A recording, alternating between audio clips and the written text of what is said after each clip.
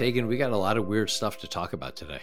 We must be talking about politics again then, Chris, right? We've got kidney punches. We've got OnlyFans accounts. And that's just the beginning of what is being called the least productive Congress since the Great Depression. So should we get productive if Congress can't themselves? Let's take them apart, Chris. Let's tell them what they're doing wrong. Let's get productive. Before we get productive, with Thanksgiving coming up, don't forget about the mailbag. We have a number of questions already in. We'll be getting to those with a special episode next week. But if you've got one, you know how to reach us. Email Tagan or reply to one of my newsletters. Great questions are welcome. And now let's get to the Great Depression, or at least the least productive Congress since the Great Depression. With only 21 bills making it into law halfway into November, the 118th Congress, controlled by Republicans in the House and Democrats in the Senate, is on the most sluggish pace to make law since the Congress that met during 1931 and 1932, the HuffPost reports. Back then, Herbert Hoover was president, the Great Depression had started, and talking movies were still new. They also were called talking movies. I think today we just call them movies. So on the one hand, there's ridiculous silliness. The McCarthy elbowing of Tim Burchett, the straight punch to my kidney, as Tim Burchett said, the George Santos ethics report, the idea that he might now actually get expelled from Congress. And we can talk or not about your and my feelings about that ethics report. And some of that stuff is sideshow material. But at the heart of it, in the center ring, in the main tent, Mr. Barnum, is the fact that legislation is just not getting passed. That's the ramifications of this. And we've seen this week where Speaker Mike Johnson managed to get a short-term funding bill through after spending several weeks deciding what that was going to look like. And the majority of Republicans voted against that bill. It required more Democratic votes than Republican votes to get that passed. And you'll recall, Chris, that was exactly what got Kevin McCarthy in trouble, was that he had to rely on more Democratic votes than Republican votes to pass a short-term spending bill. He found himself facing a motion to vacate from Matt Gaetz, and then he was out of a job. And Mike Johnson's been given a pass, at least so far.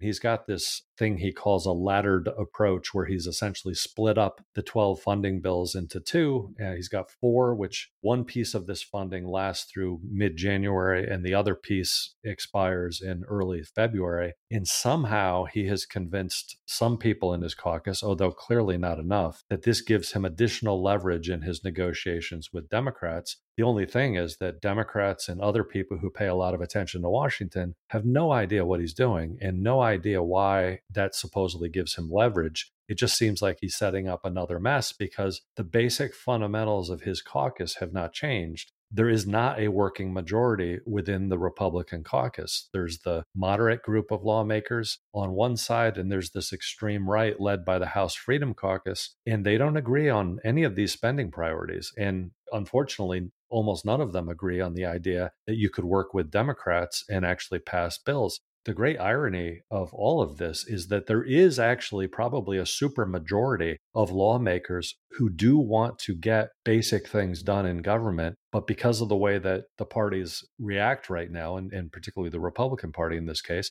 is they try to get things done solely with Republican votes, and it's just not working. Mike Johnson found that out this week again. This idea that there is a significant cross-section in the middle, whether that middle is in Congress and, some combination of Democrats or Republicans, or whether that middle is the electorate and whether that creates an opportunity for a third party candidate, a topic that we might be able to get into today, a little bit later in this conversation, if we're able to get there. There's this idea that, there's all this momentum for that type of activity. But as you just pointed out, the mechanics around, in this case, making legislation, in the other case, electing a president, maybe you could argue that in terms of Congress, it's not the literal mechanics, but it's the emotional mechanics. It's the political mechanics are preventing it from happening. I found myself wondering too. So Mike Johnson, as you noted, took the exact same tack, basically the same tack as Kevin McCarthy. And he passed a spending bill that required Democrats to help bail him out. And he's now gotten bailed out by Republicans. They're not calling for his head the way they did for McCarthy. And some of the thinking is, this is perhaps his honeymoon period, or, he's built up different types of credibility with the hard right, and they're willing to cut him a break on this because he's built up all this credibility. Then another line of thinking, this just proves the lie, and that was all just nonsense about the reasons that the hard right gave of why they wanted to get rid of McCarthy. It had nothing to do with that spending bill, and it had everything to do with with 8 of them, I guess, and in particular one, Matt Gaetz, just not liking the guy and having reasons to get rid of him. The part that just makes no sense at all is if the worst thing that can happen to a speaker and to a Republican Party broadly, not necessarily members of the hard right, I don't think, but certainly generally speaking, the Republican Party, is that government gets shut down. Over the last couple of decades, the party that takes responsibility or gets responsibility for shutting down the government ends up getting hurt, usually electorally. If that's the case, why did he just set up more opportunities for government to get shut down? There was the potential in October. Now there was the potential in November. Now we'll have the potential in January. Now we'll have the potential again in February. Why would you go that route? Yeah, no, everyone's kind of scratching their head because it doesn't really make that much sense. And even though Republicans gave him a pass this week, there was indications less than 24 hours later that that's not going to last that long, because the very day after they passed that bill to avert the shutdown, there were about 20 or so conservative Republicans joined with Democrats to vote against a rule to allow one of the funding bills to come to the floor. This was a funding bill funding the Department of Commerce and the Department of Justice, and that killed the bill right there. These conservatives that joined with Democrats, because Democrats, the opposition party, almost always votes against the rule. That's pretty much up to the Republican majority to pass the rule and then to bring the debate to the floor. But in this case, Republicans joined with Democrats to kill that rule, which means they didn't even want the bill to be debated on the House floor. They just wanted to kill it. That was a massive setback for Mike Johnson. So if he thought he got a pass the day before, that was a big setback to Johnson. It mirrors the tactics that conservatives used against Kevin McCarthy, where they really just tried to gum up the operations of the House. It was actually interesting that Representative Chip Roy from Texas, who's one of these conservatives, who is starting to make Mike Johnson's life a little bit more difficult, just as he was making Kevin McCarthy's life difficult. He suggested to CNN that Mike Johnson already has 2 strikes against him. And you and I, being baseball fans, know if he gets a 3rd strike, he's out. Baseball's changing so many rules these days. At this point, there could be 4 or 5 outs in an inning. But baseball, old rules, yes, 3 strikes and you're out. We're old school here, Chris. Let's just assume we're playing by the old school baseball rules and that 3 strikes are an out. Okay. Well, Chip Roy was suggesting to Johnson through CNN that if he makes one more misstep, that someone's going to bring a motion to vacate against Johnson. So Mike Johnson probably shouldn't get too comfortable in that speaker's chair. What does this mean then for legislation? I mean, one of the things that you and I try to do in this conversation, in this podcast, is really look at the ramifications of political actions and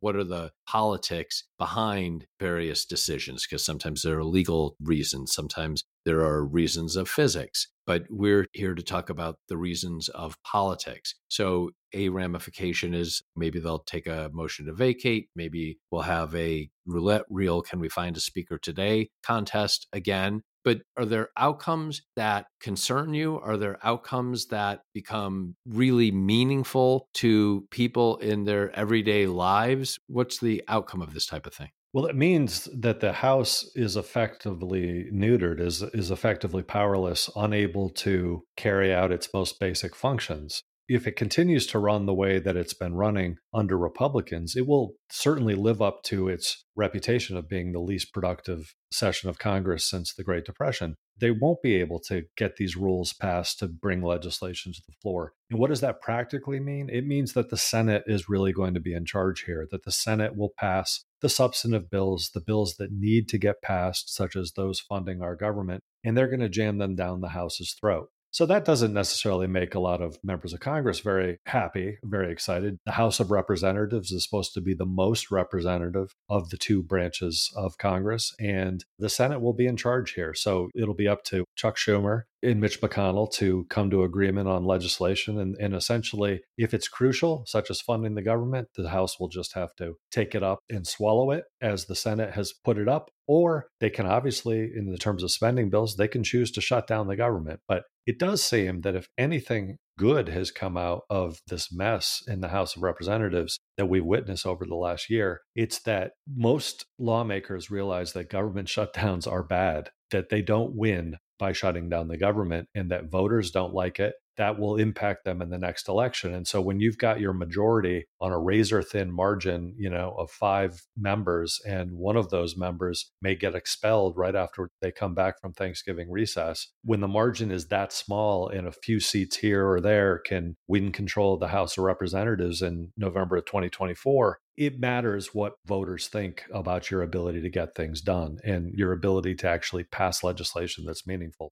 And then the other thing that actually is probably most interesting to me, because I have spent a lot of time praising Nancy Pelosi, is that Nancy Pelosi, with the same majority, she ran one of the most productive Congresses in our lifetime, really probably as productive as any Congress since Lyndon Johnson's Great Society. So it really does matter who is in charge. And just as Kevin McCarthy was no Nancy Pelosi, Mike Johnson's quickly finding out that he's not either. It's a really deep political podcast when you're working both Herbert Hoover and LBJ into the same conversation, and it's about Congress.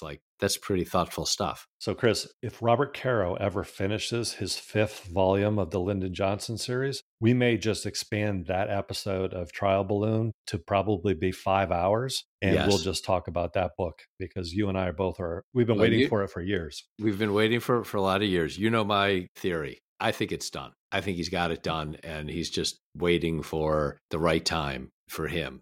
I hope you're right. I would hate to be in a situation where they have a 90% done volume and somebody has to finish it for him after his death. I think he has it done. One more thought on the House. We just went through the substance of why this matters. We talked about shutdowns. We talked about the legislation that does not get passed. We talked about the practical component, which is that the Senate now stands to really take the lead, in your words, jam the legislation down the House's throat. At the same time, there is just the wackiness is the most polite word I can think of. The George Santos stuff and the ethics report, Kevin McCarthy, the elbowing, the kidney punch, Marjorie Taylor Greene calling a male member of the House of Representatives the P word, I believe. Every day it's something else. I mean, who knows what Boebert has done in the last 24 hours. There's kind of always something. It's occurring to me that on the one hand, you and I had a bit of a conversation about the ethics report on Santos, and I'm kind of less moved by it. I kind of feel like, what did we think was going on? We're shocked to find out there's gambling. Yeah, it's crazy. I mean, who would ever think that a member of Congress would allegedly take campaign funds and spend them on an OnlyFans account? At first blush, that seems crazy. And at second blush, it's at this point, anything could happen. And, we've gotten so jaded that nothing surprises anymore. And so on the one hand, I'm tempted to dismiss a lot of that as just ridiculousness. And this other theme that you and I have been talking about, the lack of serious people in government these days and how frustrating and problematic that is. But now it kind of occurs to me as you're talking about legislation and the productivity and the stuff that really matters. And that is stuff that it's hard to get people to pay attention to. It's hard to get people to really focus on why that stuff matters. And so maybe the nonsense serves as symptomatic evidence of the problematic disease underlying. Maybe those are symptoms. If you don't have that underlying freeze of progress and underlying issues, then you don't have those surface symptoms. And so, maybe MTG, maybe McCarthy and the kidney punch, maybe George Santos, maybe on some level, I'm being too dismissive. Maybe, that silliness is helpful because that silliness doesn't occur, and silliness is in quotes. It's obviously much worse than that. Doesn't occur unless there's a real problem underneath. I think that's true. And I think that the fact that the House has been in session for something like 10 straight weeks before they were taking this break for Thanksgiving, they've been around each other for a long time. The Republican caucus has been stuck in rooms as they were trying to find a speaker for hours and hours at a time. And the bottom line is, I think they're finding that they don't really like a lot of their colleagues and that it's coming out in all sorts of interesting ways here, including some violent ways. But the reason that George Santos, that story is so important is that in the entire history of this country, there have been only 5 members of the House who have been expelled. And there have been 3 attempts to expel George Santos so far. But it seems that this ethics report, the reason why it's significant now is that the chairman of the House Ethics Committee, who's a Republican, has said he will introduce a resolution as soon as he can to expel George Santos. It seems like the momentum has finally shifted. Once the ethics committee has found, in their words, substantial lawbreaking by George Santos, which obviously the fact that he was using campaign money on an OnlyFans account or using money for personal expenses, none of that really surprises us. After all, this is a guy who made up his entire identity. But the fact that Republicans have kept this guy in Congress for the last 11 months, knowing much of what we already know, shows you how important his vote is. When you only have a small majority, as the Republicans do, they needed George Santos's vote, and he voted loyally as a Republican. If he is expelled, that means his seat is vacant until a special election is held. And it would seem at this point, even though his district is competitive, it would seem unlikely that another Republican would get elected to that seat. And so that would be a Democratic pickup. So it would be an empty seat for now, which is a vote they wouldn't have. And then it would be actually a Democratic vote. Really the worst thing for the Republican majority, who already doesn't have enough margin to pass legislation. So that's why I think it's really important. He's a clown, and he's a clown like a lot of these other guys are clowns, but he is a vote. And if that vote is missing, it just makes Mike Johnson's job that much harder. Okay. Yes, I agree with that. Losing a vote is a very, very big deal. My only point is, that you touched on, really, like, that's a real shock that the guy who made up almost literally everything about himself and got elected somehow based off of that. The fact that it then supposedly, according to this report, turns out that he also played shenanigans with the finances. I mean, who saw that coming? Well, the other news about George Santos that came out with this ethics report is that he said that he was no longer going to run for re-election, which is something that he said as early as last week, that even if he was expelled from Congress, that he would continue to run. Even if he was convicted, he would continue to run for re-election. And now he's finally said he wasn't. Of course, that leads you to the speculation that some of the Political Wire commenters have engaged in, which is, well, all he has to do is change his name and run again, and nobody will know it's him. That's funny. I didn't know that people were saying that. That was what I was just going to say to you. George Santos might not be running, but George Santodomingos might be running. Exactly. Okay, well, we'll see what happens in Long Island. But you know who is running and who is rising is Nikki Haley. Nikki Haley moves into second in New Hampshire. A new CNN poll in New Hampshire finds Donald Trump leading the Republican primary field with 42%, followed by Nikki Haley at 20%, Chris Christie at 14%, Ron DeSantis at 9%, Vivek Ramaswamy at 8%, and no other candidate holding more than 2% support. Haley's support jumped 8 percentage points from the last CNN UNH poll, University of New Hampshire poll in September, with Ramaswamy dipping 5 points and support for Trump, Christie, and DeSantis remaining relatively steady. Meanwhile, Wall Street mega donors warmed to Nikki Haley. Nikki Haley's strong performances in the Republican presidential debates have won over several of the party's big donors and intrigued other Wall Street figures this week. The Financial Times reports she was at a small meet and greet breakfast with financiers like BlackRock chief executive Larry Fink and an evening fundraiser co-hosted by former Goldman Sachs president Gary Cohn. A bunch of other big money donors are named there as well. So she's starting to rake in the money more, I guess. I think I saw something else earlier this week that Tim Scott's financial person or some Tim Scott donors are now going to Nikki Haley. I saw, I believe, a Mitt Romney finance person is going over to Nikki Haley. So she's getting more money. She's now rising to 20% in New Hampshire. And before you just dismiss this whole line of topic out of hand by pointing out that 42% is still twice as much as 20% in New Hampshire, come on now, Taegan, doesn't this make a difference? Chris, you never surprise me with your grasp of mathematics. So that is very true. It is hard, actually, when news like this comes up for me to figure out what the headline should be on a post about a poll like this. Should it be that Nikki Haley is surging in the Republican primary, which when you look at her numbers, she absolutely is, and she's clearly leaving Ron DeSantis in the dust? And really no surprise if you watch the Republican debates. She's clearly been the best performer, and that seems to be resonating with Republican voters. But the reality is it's not enough of them, and that Donald Trump is still crushing the field by these polls. He's crushing the field. But there is, I believe, a sense, and maybe this segues as well, if you would argue that Nikki Haley is doing well, but is not going to be president in 2024, as long as we're talking about people who aren't going to be president in the next election cycle, that makes me think about Joe Manchin.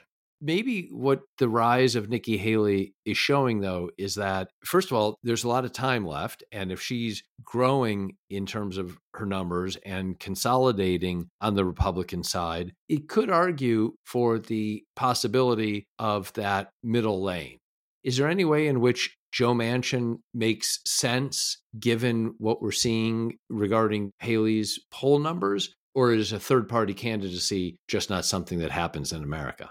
I think it's not something that happens in America. I mean, you could go back to Teddy Roosevelt, you can go to George Wallace, you can go to Ross Perot, Strom Thurmond, and now maybe we'll have Joe Manchin as a more prominent third-party candidate. I don't think Joe Manchin will be president, just as none of the previous ones became president. And it's even worse this time because at least Teddy Roosevelt and George Wallace actually won electoral votes. It's highly unlikely that Joe Manchin running on no labels would be able to win some electoral votes. But when I wrote a piece earlier this week speculating that I thought actually it was probably likely that Manchin would run, and that was driven by just what we know about Manchin. There's not a camera in America that he doesn't like to be in front of, and the fact that he's also got more than $11 million sitting in his campaign account that could help launch a presidential bid. And he's got a bunch of disaffected Democrats and Republicans looking for someone to vote for whose names are not Joe Biden or Donald Trump. All of that kind of led me to think that I think it's more likely than not that Joe Manchin would run for president under the No Labels banner. When I wrote that, I actually got an enormous amount of interesting feedback from readers, including from some who were intimately involved in the group's planning for 2024. What I found most interesting was that their speculation in early 2021, right after the presidential election, they began thinking about a third-party candidacy. And the reason they were doing that is that they did not think that Joe Biden was going to run for president. They thought the 2024 race was going to be a race between Donald Trump, Kamala Harris, and a no labels candidate. And according to people who were in these discussions, that no labels candidate, they always assumed would be Joe Manchin, which I find pretty interesting. They were just convinced that Biden wasn't going to run. And if he didn't run, Nancy Jacobson, the head of No Labels, I'm told, believes that Kamala Harris is a very far left candidate and that she's as bad as Donald Trump is. And so that is what kind of sustains No Labels throughout this period. Obviously, what we know now is that Joe Biden is running for re-election and that it's a very different thing. Even Joe Manchin this week has said he could never bring himself to vote for Donald Trump, and he thinks that Donald Trump will destroy the democracy in the United States. And so it does leave you wondering, what is No Labels going to do now, particularly if the candidate that they had always targeted in Joe Manchin is saying that if Donald Trump gets elected, he will destroy democracy. We're in a really difficult situation here. No Labels is in a difficult situation in terms of what their messaging is supposed to be. Are they more interested in spending some of this donor money that they've raised for a third party candidate, or do they think they can actually have an impact? And I know, again, from readers who know that the thinking at No Labels was at first Nancy Jacobson and her team thought that a No Labels candidate could win the 270 electoral votes needed in that matchup with Kamala Harris and Donald Trump. But that they slowly started to come off that, thinking that if only they could get some electoral votes, then they would force what would be a contingent election, meaning that ultimately the state delegations in the House of Representatives would end up choosing the president, or that the No Labels candidate could control some of these electoral votes and essentially trade them to another one of the candidates before they all convene to cast their votes. I found that really fascinating, that it was a power move in effect by No Labels to see if they could impact who was going to be president. One wonders, is it this power move that they've speculated about for almost 3 years? Is that what's driving this? Or is it really just a genuine belief that someone like Joe Manchin would be the best president? It's unclear to me. You know, when you are talking about the triple bank shot that ends with a brokered convention, if that's your strategy, that's the political junkie dream. That feels perhaps not as silly as spending campaign funds on OnlyFans or kidney punching a colleague, but it does seem like it's in the political junkie dream sphere. Well, Chris, don't ruin it for readers that we're going to have a brokered convention episode next summer. So, of course we will. Of course we will. And I don't know if you saw Joe Manchin the other night interviewed by Caitlin Collins on CNN. This is trial balloon time for Joe Manchin. He is putting it out there about running for president. These next months, that decision is going to come down, unless perhaps he's already made the decision. We'll see how this plays out. Obviously, he loves to be in the center of speculation. We've seen that through much of President Biden's term. He loves to be the guy that everyone's talking about. And he can probably play this out for another 6 or 7 months before he has to say, no, I'm not running. Or perhaps he does run. And then all of a sudden, we start talking on Trial Balloon about how a third party candidate as strong as Joe Manchin is going to impact some of these battleground states. But boy, oh boy, that's going to be really interesting to see how the analysis of each of these battleground states goes, because these states are all very, very close right now. And it's very clear that one third party candidate, we may have 2 or 3 third party candidates who draw from different parts of the electorate. And it's going to get very, very complicated. I think no matter what you think about early prognostication about the election, this is going to be a really interesting election if you get into that thing.